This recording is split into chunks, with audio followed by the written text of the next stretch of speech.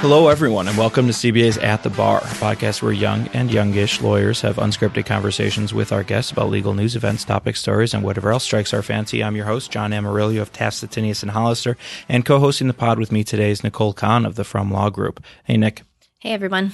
So, Nick, we're joined today by a true crusader, a living legend in her field, a lawyer, author, speaker, professor, former dean of Valparaiso University Law School, Andrea Lyon of Lyon Law. Andrea has been called the Angel of Death Row and has a book by the same name, appropriately enough, which should give our audience a good idea of what she does for a living. Before private practice, Andrea served as a public defender, trying over 130 homicide cases, and, discontent with an ordinary career, went on to become the first woman in the country to serve as lead attorney in a death penalty case.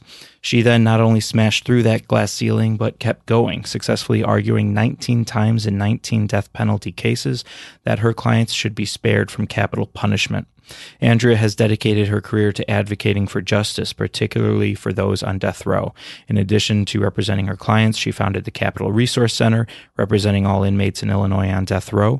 She's taught at several law schools. She's won numerous awards for her work, and she's pretty much the lawyer so many of us wanted to be when we first thought about going to law school. As millennials might say, Andrea is living her best life. Andrea, welcome. Well, thank you. That's a very kind introduction. Thank you so much for joining us. Well, We're really excited to have you here. Thank you, Nick. So before we started recording today, you mentioned something that really caught my attention, which was that you were on a radio program this morning and that you ran into a phenomenon that I think you often run into, which is that people tend to conflate you with your clients, or at least with the crimes that your clients have committed. Can you explain what you meant by that? Well, it isn't true, of course, everywhere you go and in front of every judge and to every prosecutor. I don't want to paint with too broad of a brush, but you do tend to get treated as though you committed the murder your client is charged with, or that you think murder is a good idea, or that you think murder should never be punished. Like that you're defending the crime. And that you sort of think, oh, good, we haven't had a murder in a week, let's have another one. Right. It's a very interesting phenomena. Part of it is because I think sometimes the prosecution or the judge want to yell at the client, and they sort of can't because the client's represented, so they yell at me instead. Yeah. In your book, you mentioned the media portrayal of the slimy defense attorney. Do you think that has something to do with it? I do think it has something to do with it. I do think that there's this view that we are all these, terrible people who run around looking for those technicalities to get our guilty clients off, and we're not a part of the justice system. We're trying to stop justice from happening. Mm. And that's a very unfortunate view of us. Part of that is a media-driven view. It's 20 years or more, however many years it's been, of Law and Order, in which prosecutors and police are always wonderful, and if they get the wrong person, they immediately correct their mistake and apologize. Well, I think Jack McCoy was the best. We can agree on that, right? My daughter certainly would. Yeah. Yeah. But that's just not reality. I think, to be fair, prosecutors have a very difficult job because they have two masters. One of the masters is to do justice. The other master is to win. And that one often holds sway over the first. So it occurred to me when I was coming over here this afternoon that were I in your position, I think one of the most difficult things for me would be the daily pressure that you must face. I think most of our audience is comprised of lawyers and other professionals who understand what it's like to have a high-stakes, high-pressure kind of job. But with you, your clients' lives are literally in your hands. What's that like to live with on a daily basis? It's very hard to describe. If I were to tell you how emotionally, intellectually, and every other kind of way difficult it is, I'm sure you'd believe me. But it's kind of like trying to describe childbirth. Nobody thinks you're lying, but it's just not susceptible to description, really. And if I dwell on the risks to my client and the exposure that my clients have too much, I can become frozen by it. So to some degree, you have to compartmentalize and just work the case. Right. But to some degree, it's impossible to ignore because you're trying two cases. You have to prepare the case, the murder charge that your client is facing, whatever other charges he or she might be facing, and the case for his or her life, which requires knowing everything there is to know, good and bad and in the middle, about your client's life, and often requires traveling down a road full of pain. I would imagine. Can we break that down a little bit, the two Sure. phases of trial? Just explain for our audience what you mean by that. Well, in the United States, we have what's called a bifurcated proceeding. The same jury makes both decisions, but the jury first decides if the client is guilty or not guilty of the charges, or perhaps of a lesser included or whatever that might be. If they find that he or she is guilty of a capital crime and they find what's called an aggravating factor, which is it's first-degree murder plus, like first-degree murder of a police officer in the discharge of his duties, or first-degree murder of someone in the course of an armed robbery or some other kind of crime. And the aggravating factors vary enormously from state to state, and there are 60 of them in the federal system. So there's a lot. Yeah. And if they find that the defendant, is both guilty and that at least one aggravating factor is there, the jury then makes a decision as to whether the punishment should be life in prison or death. Usually that's the choice. In some jurisdictions, there's more than one choice, but most places that's the choice. You talk about, I've heard you reference the trial stage as kind of the law portion and the sentencing phase is more of the emotional portion. Do you think that that's accurate? No, there's no such thing as a trial that it doesn't involve emotions. People do not vote based on rational thought. All we have to do is look at the extraordinary people we elect to have, if we had any questions about that.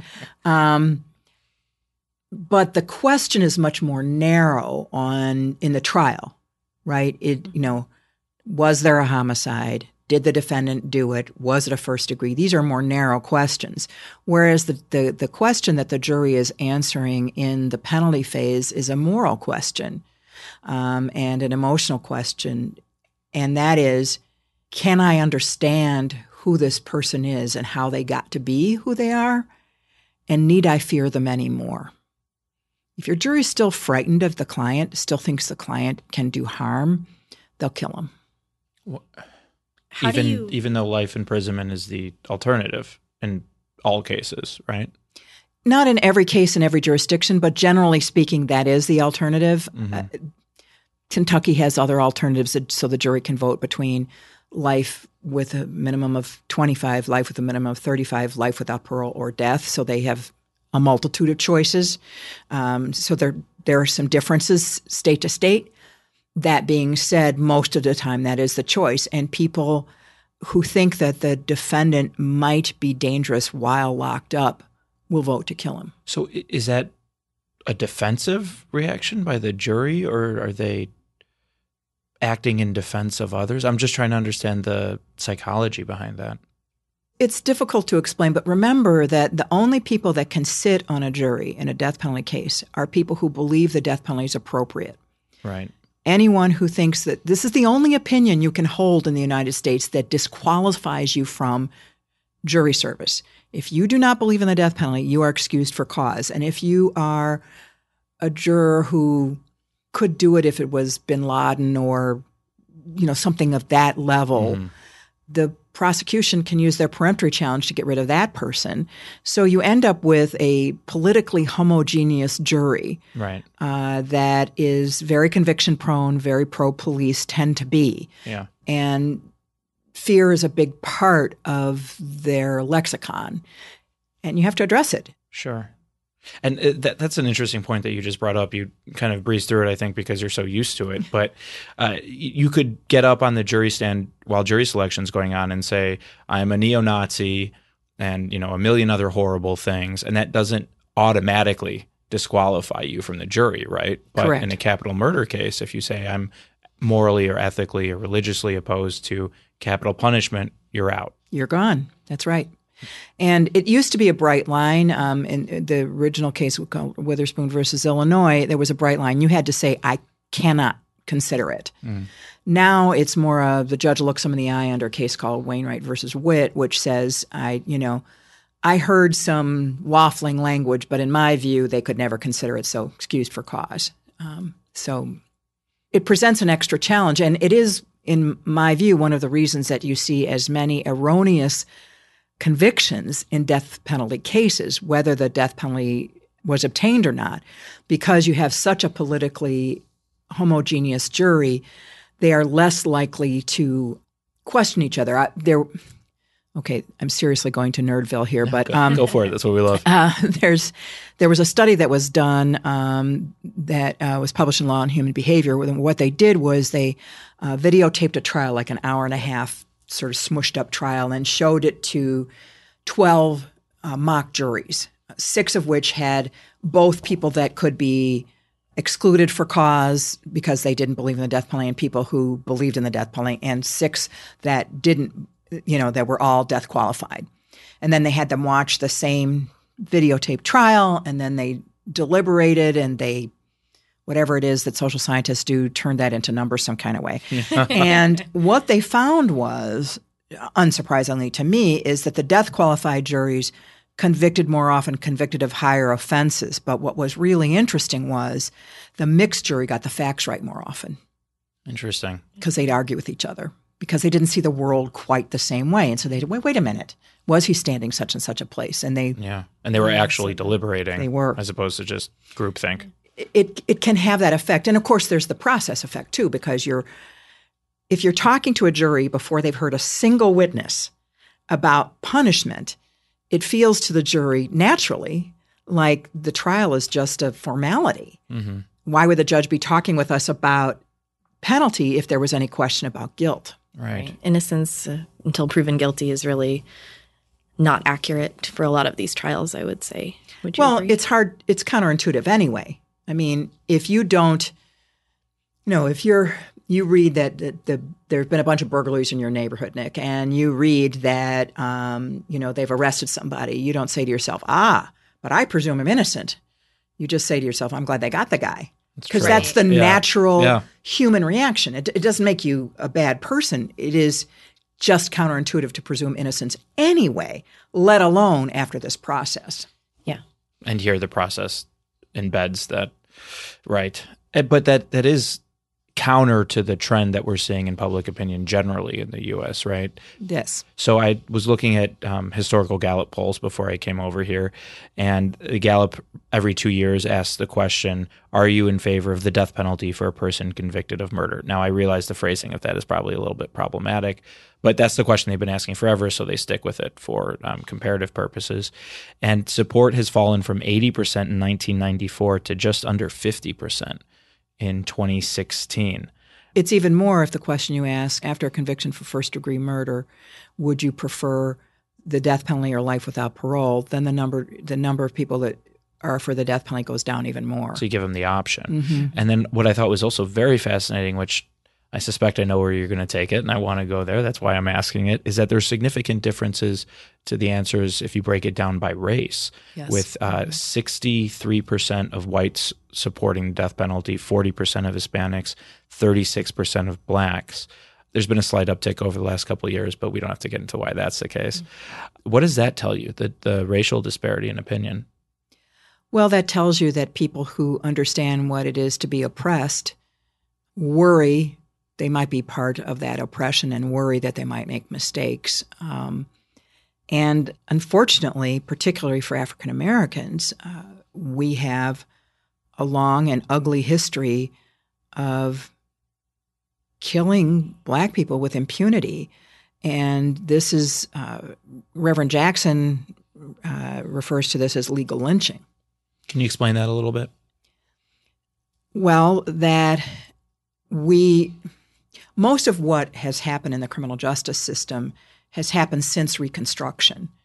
And the 13th Amendment doesn't allow for slavery except if somebody has committed a crime. And what we saw in the South was an enormous uptick in finding almost anything to be criminal so that you could lock up Black people, in particular Black men, and force them to work for free. Put them in a chain gang. Yeah, essentially.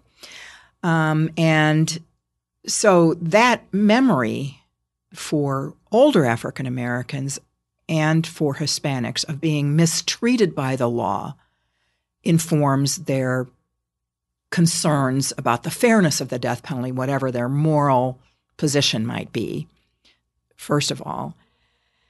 And for younger people who have seen what happens now because of the advent of camera phones, they're very wary as well. Mm-hmm.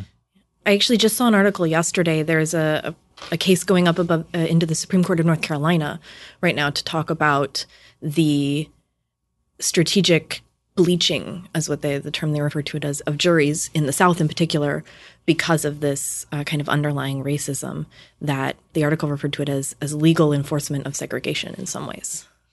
I think that that's true. And we certainly with the Curtis Flowers case that was just reversed after trial number 6. 6 trials, same guy, because the same prosecutor keeps excluding everybody Black from the jury. And the Supreme Court reversed it for, I guess, trial number 7. But Mississippi is an interesting place. I was speaking to someone who does defense work there, and she said she tried very hard to get anyone to run against this prosecutor, and they're afraid to. Why is that? It's entrenched power. If they lose, they feel like they won't be able to practice in the county anymore. There's a whole lot of political considerations you have to think about when you're doing a death penalty case. To underestimate what the politics are is a big mistake. I mean, sometimes people ask me, what's the first motion you file in a death penalty case? I'm like, motion to continue this to an uneven numbered year. I do not want to be part of any prosecutor's reelection campaign or any judge's reelection campaign. The case is going to be hard enough. I'd like to try it when nobody is mugging for the cameras. And are judges understanding of that? Well, I don't actually file that, but I do my best to get it off of the to not be so directly affected by the politics of what's going on in that particular county or state or jurisdiction. I know one of the things you actually highlighted in a number of the cases that you talked about in your book were the politics, and how I'm thinking of you referred to him as Lonnie Fields in your book about just some background for our listeners. This was a man who went in and had shot his ex-wife's defense attorney, or a divorce attorney rather, and the judge who was trying, and Andrea represented him in his death penalty case. And you talked about how much politics came into that because of how publicized the case was and how everyone knew, all of the other judges knew that judge. And could you talk a little bit about? Yeah, it added a level of complexity to the case. First of all, he killed a judge and a lawyer in front of 27 eyewitnesses in a courtroom, so there was no reasonable doubt anywhere around. And he was African American. They were white. We saved his life. I hope you're impressed. It was not easy. One thing they did is they brought a judge in from Lake County to try the case, just so that even if you didn't know the judge, it's just for, not to have the appearance of impropriety. I think that made sense. But it was very complicated to deal with the politics of it, and some of the politics were quite surprising. I mean, for example, my client got very angry with us for trying to save him because he wanted to get the death penalty, because then it would go to the Illinois Supreme Court. They would declare divorce against God's law, and he would be a martyr. You may now be getting an idea of what the defense might have been. So there was that. But I also started to get very bizarre mail from men's rights people. There were bumper stickers that said, my client had a point. Wow. It was very, very strange dealing with that and dealing with the amount of media attention. And this is, I tried this case quite some time ago, so it was before social media. I'm sure it would have been much worse with social media. Right. I think this kind of ties back into the point that we started on, is that people equate you with your client in some ways, that you were getting this fan mail, that, you're defending the the just right person, and on the other side you have the people who are the demon who are defending this person. Yeah, it was very interesting, and there was a life verdict, and the two sets of victims' families, the attorney's family and the judge's family, were very, very different in how they responded to the defense and to us. The judge's family they never said they were against the death penalty, but I had the feeling that they were. For perhaps religious reasons, I'm not sure. And they were very understanding and made a point of speaking to us. And the attorney's family, in particular his brother, was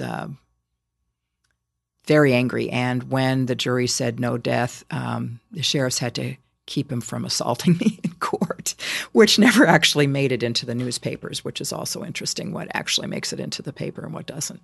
And that's probably a good place for us to take a break.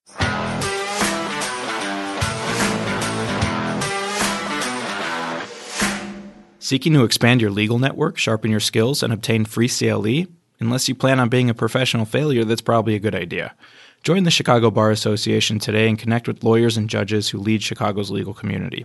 The CBA will help you expand your personal and professional networks while providing practical programs and resources that meet your specific practice needs. New lawyer membership starts at just $82 a year. Learn more at www.chicagobar.org. Need a lawyer? Steve? I do. You look like you need a lawyer. The Chicago Bar Association Lawyer Referral Service has been making referrals for over 70 years to attorneys who have been thoroughly screened for experience in over 40 different areas of the law. Call 312-554-2001 or visit us online at www.chicagobar.org/LRS.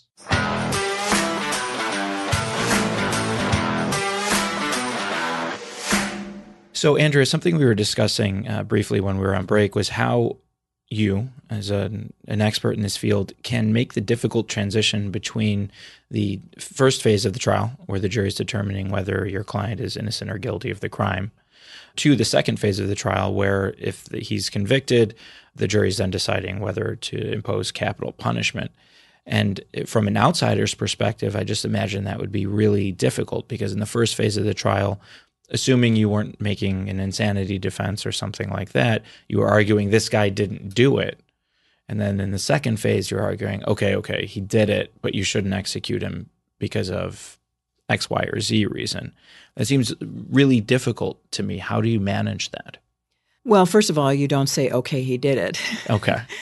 You have to face it. So I'm thinking right now of a case where it was a question of identification, and we fought very hard for an acquittal and didn't get it, which wasn't particularly a surprise. And so at the opening of the penalty phase, I just told the jury we fought very hard because this evidence is insufficient, because we believe that the identifications are faulty and that you shouldn't have relied on them and that he shouldn't have been convicted.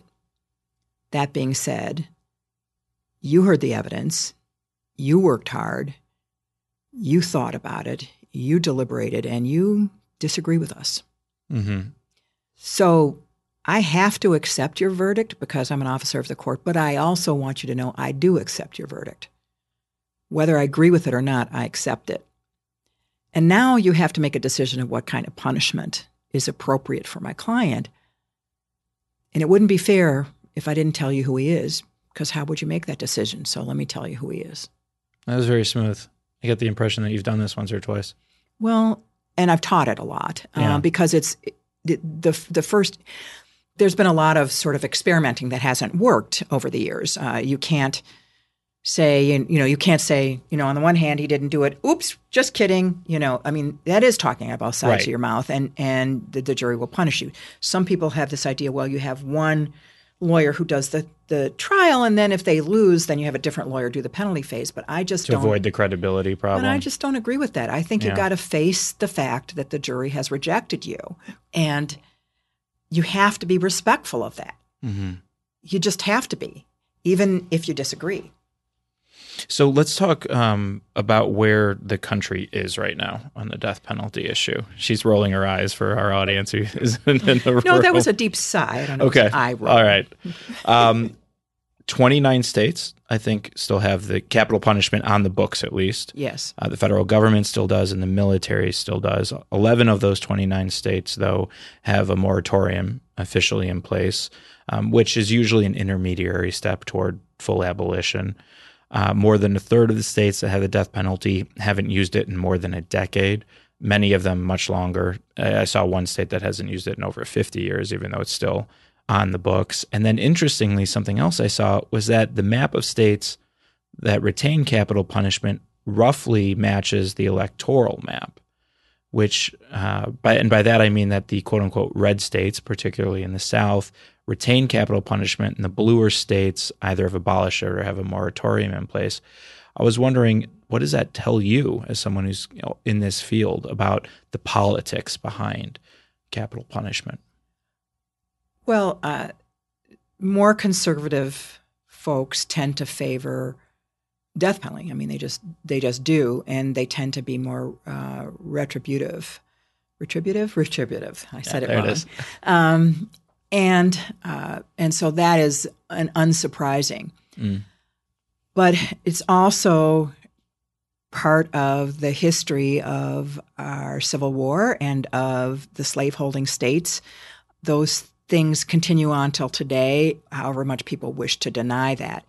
And if we have any doubts about that, watching what has happened in our political world in the last few years, with all of the racist tropes that are everywhere, that people used to be at least a little embarrassed about, they're not embarrassed about anymore. So that's a big part of it.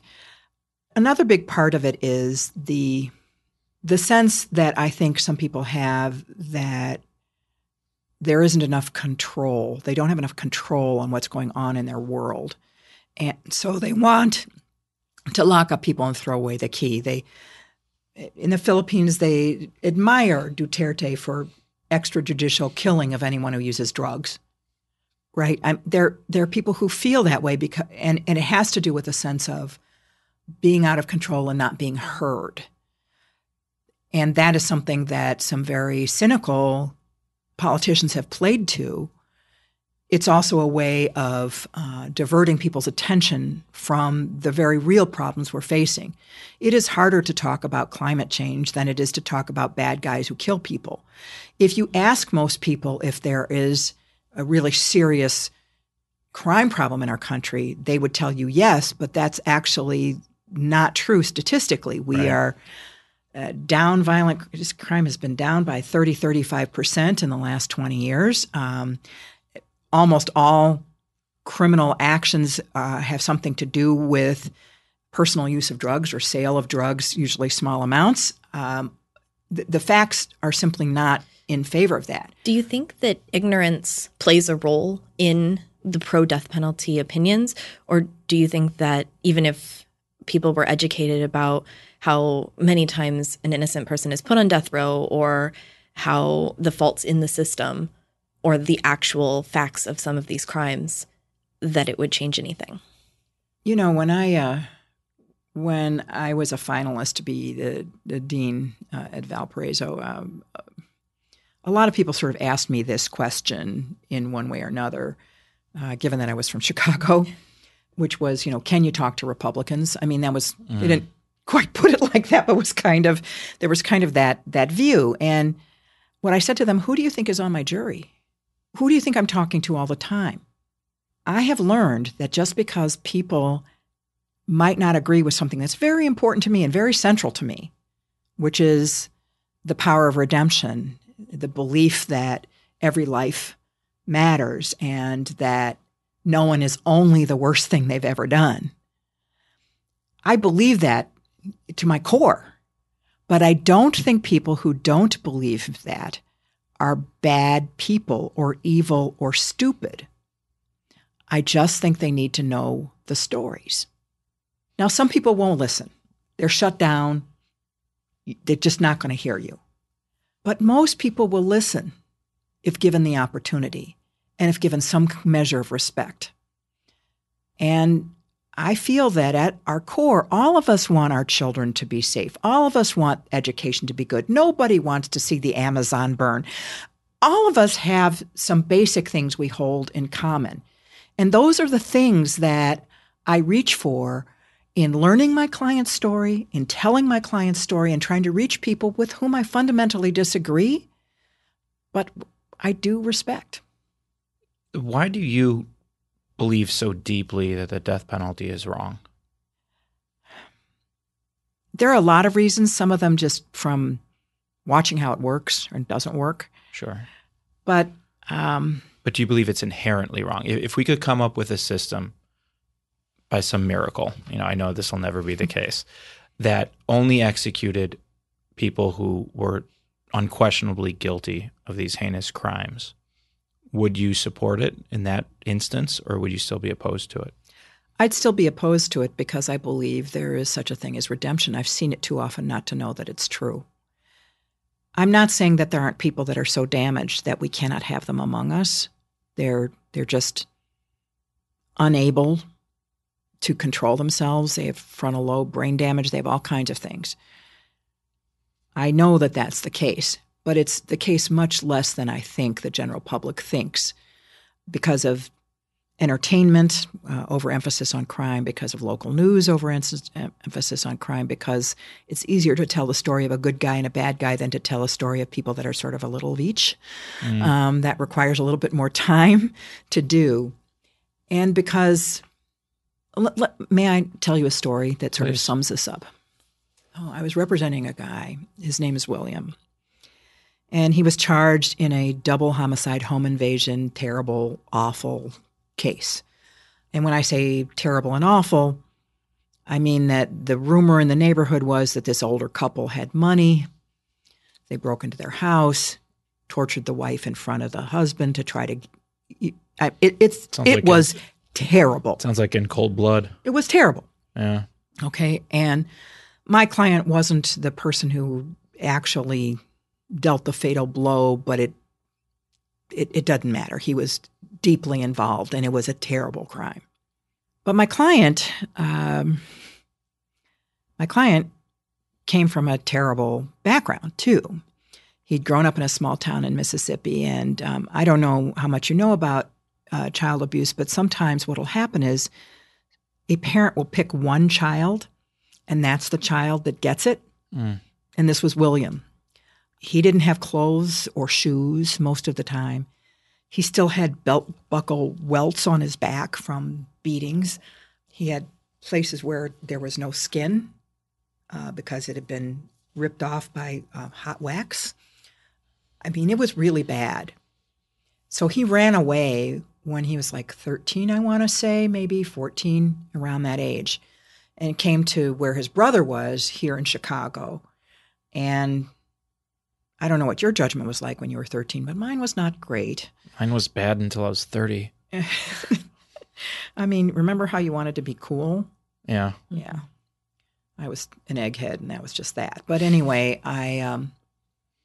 he came here, and his brother was a drinker, and he began drinking, and then he began using drugs, and then he became an addict, and then he got, this is what happened to him. Okay. So, I wanted, I was talking to him at the jail, and I wanted to talk to him about his father and the abuse. And I don't know if you've ever had this experience when you're talking to somebody, but they're starting to rock. You just have the feeling they're going to run out of the room and just shut down if you keep going. So I said, you know what, William, why don't we talk about this another day? And he kind of just, a couple of deep breaths later, and I said to him, I'll tell you what, let's talk about what you'll do with your time. If you're spared the death penalty, what positive things can you do with your time? So what would that be? And he looked at me and he said, Miss Lyon, I'd really like to learn to read. I mean, where was somebody when he was 5? Now, I know I'm supposed to be a lawyer and tough and all that, but of course I got him a tutor, and by the time we went to trial, he was reading at the 4th grade level. And he didn't get the death penalty, and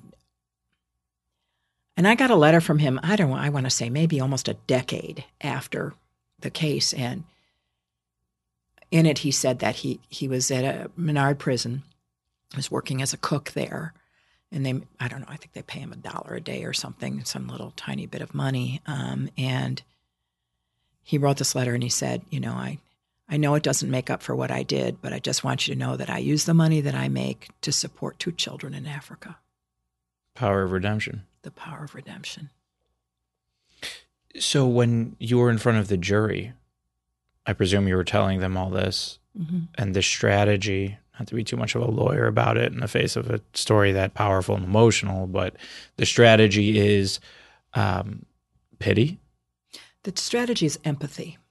To think about all the things that most of us were fortunate enough to have. Parents that loved us, decent schools, safe environments to grow up in, not getting beaten and having wax put on you so your skin got pulled off. I mean, just getting people to listen is not to say that what William did wasn't a choice and wasn't a crime, but it's a different choice than if I'd made that choice. I think it's allowing the jury to see your client as a human and not just someone who committed a crime.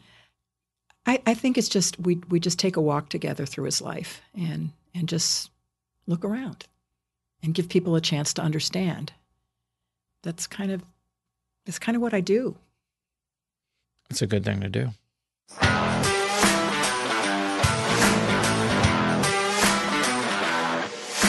This episode of At the Bar is brought to you by courtfiling.net, your solution for filing in over 100 courts in the state of Illinois. Courtfiling.net provides a better e-filing experience, focusing on speed and ease of use in the e-filing process while quickly addressing the pains that can arise from a newly mandated process.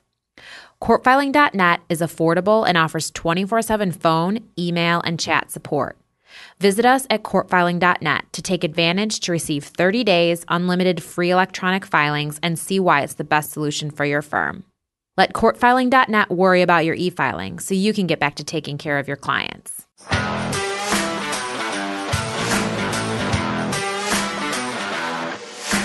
One of the things that we had talked to you about before we came in was there's a case that was in Illinois recently, Brett Christensen.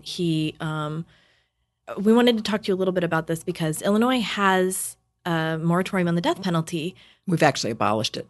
But he was being tried. It's a capital case. And for our listeners, a little background on this. Brent Christensen was a student at the University of Illinois. He killed another student, admitted to it openly, and his trial recently wrapped up in Peoria. And so we wanted to talk to you a little bit and have you kind of shed some light for our viewers about how do cases like this happen? How are we having capital cases in Illinois when we've abolished the death penalty? And what does a case like this look like? So, as was mentioned earlier, there are 29 states that still have the death penalty, but that means that there are quite a few that do not. But the federal government can ask for the death penalty anywhere as long as they can establish federal jurisdiction for the crime, which is not particularly difficult to do, especially if a gun is involved, because if a gun is involved, it probably cross state lines and you get jurisdiction that way. I'm representing somebody right now here in Chicago who is charged with a death penalty case, and he knew that he was coming to federal court, but he didn't know why. And I met him for the first time and told him that they were asking for the death penalty. He didn't know. Well, he started to cry. His mother collapsed in my arms. She said, "I thought we didn't have the death penalty here anymore." And I said, "Well, the federal government can ask for it anywhere." How do you handle that conversation with a client? Carefully. It's very difficult, and people react differently. Sometimes people shut down. Sometimes people are very emotional. Sometimes they get angry. Once you give a client that kind of news, and I was very worried about him, that he might harm himself, and I was very worried about his mother as well, who I was concerned was less than stable to start with, just from meeting her right then. Mm-hmm. So that's difficult. And explaining this dual jurisdiction stuff to people just doesn't make sense, or that double jeopardy isn't really double jeopardy. Oh, you don't just hand them the Federalist Papers? Yeah, and say, no, it's very complicated to do. One of the things that I know some people that are Federal Resource Council, which is a group of lawyers that help those of us who are doing death cases throughout the country and just kind of keep track of everything. And I'm told that this administration has been asking for the death penalty in many, many, many cases. To quote Kevin, he said it was like raining federal capital defendants. And in particular, there seems to be an interest in targeting states without the death penalty. Why do you think that is? I assume it's a political decision. I can't answer the question because I don't have the information, but it is unsurprising to me. Okay, let's talk about something more lighthearted. Okay, then. Let's go to Stranger Than Legal Fiction. All right. The game we play at the end of each episode, the rules are very simple. Nick, did you do your homework on this one? I did do my homework. Awesome, because like half my co-hosts don't, so I'm really pleased to hear that. All right, so the rules are very simple. Nick and I have done a little digging around the interwebs to find a strange law that is still on the book somewhere, but probably shouldn't be. We've made another one up, and we're going to quiz each other and you, Andrea, on which one is real and which one is not. Are you ready to play? I think so. Let's see how it goes. Nick, why don't you lead us off? All right. So my two laws are both from Louisiana, New Orleans specifically. The first one is that in New Orleans, you cannot get married on the same day as a family funeral. The second law is that in New Orleans, a fortune teller cannot officiate your wedding. Which one do you think is the real law? Those are good. New Orleans or Louisiana is so weird. Apologies to any audience members of Louisiana. Those are interesting. I'm going to guess the fortune teller is the real one. Yeah, I'm going to go with that too. Yeah, it just seems very mysterious and New Orleans-like. And you are both correct. Apparently, in New Orleans, a fortune teller or a tarot card reader cannot officiate a wedding. Wow, I feel like there's a lawsuit there. And you sort of wonder what caused somebody to go and propose such a law, right? Like what happened? Right, like you're marrying someone. You're like, by the way, I'm a fortune teller, and this isn't going to work out. So, but maybe that was it. Yeah, like what is it? The Hartbaum statutes kind of thing. Like, all right. Second round, option number one. Both are death penalty centric. Okay, then. In Hungary, a person can be executed for hanging out with gypsies, specifically for being in the company of gypsies for 1 month or longer. So, option number one, hanging out with gypsies. Option number two, in Papua New Guinea, tribal law allows for a person to be executed for sorcery. Seen a lot of shifting eyes around this table. I'm thinking, I'm going to go with Papua New Guinea. As the real one? Mm-hmm. That was also what I was going to go with. Okay, that's too easy. What are we thinking? Why? My reason for that is that I believe that Hungary has abolished the death penalty. Oh, so you just know? That's cheating. I'm sorry. Background knowledge is not fair. Oh, I'm sorry. And Hungary's like sliding into right-wing dictatorship right now. That doesn't mean I it's thought going to that was stay like that way, but right now I think it is one of the countries that doesn't have capital punishment. I could be wrong, but I think that's right. I think that's right too, because it's part of the EU. Yes. So, yeah, I thought that wasn't quite as slick as I imagined it would be. Well, I'll say this, though. The gypsy one was a real law in 18th century England. I have no doubt about that. I mean, just being a gypsy was a crime. Right. Mm-hmm. Yeah. And in Papua New Guinea, sorcery is not officially one of the reasons you can be executed, but I qualified it specifically to say tribal law because it very often is. In fact, there's an uptick in lynching of suspected sorcerers there lately. Unfortunately, they tend to be young women who are suspected for it. So actually, if I was trying to end this episode on a lighter note, that's probably a really bad example. That was not your best one. No, it really wasn't. I'm not really having a great day. We should have switched. We should have gone with our fortune-telling Hartbaum laws. Yeah. Well, maybe next time. Here's a weird law that I found. Yeah. So when I was teaching at University of Michigan, I read my way through all the criminal statutes because I was starting a clinic there. And there are a number of crimes that you would not consider as something that should be a crime. For example, did you know that you can get up to a year in jail for misrepresenting how many apples are in a barrel? I did. Yeah. No. There's no way you knew. Do we know the story behind that? I don't know the story behind it, but I bet it's funny. Yeah, it's gotta be. It's gotta be.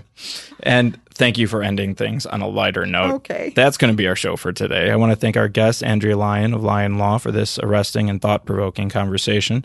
I also want to thank everyone here at the CBA who makes this machine run, including my co-host, Nicole Kahn, our executive producer, Jen Byrne, Ricardo Islas on sound, and everyone at the Legal Talk Network family. Remember, you can follow us and send us comments, questions, episode ideas, or just troll us on Facebook, Instagram, and Twitter at CBA at the Bar, all one word. Please also rate us and leave us your feedback on Apple Podcasts, Google Play, Stitcher, Spotify, or wherever you download your podcast. It helps us get the word out. Until next time, for everyone here at the CBA, thank you for joining us, and we'll see you soon at the bar.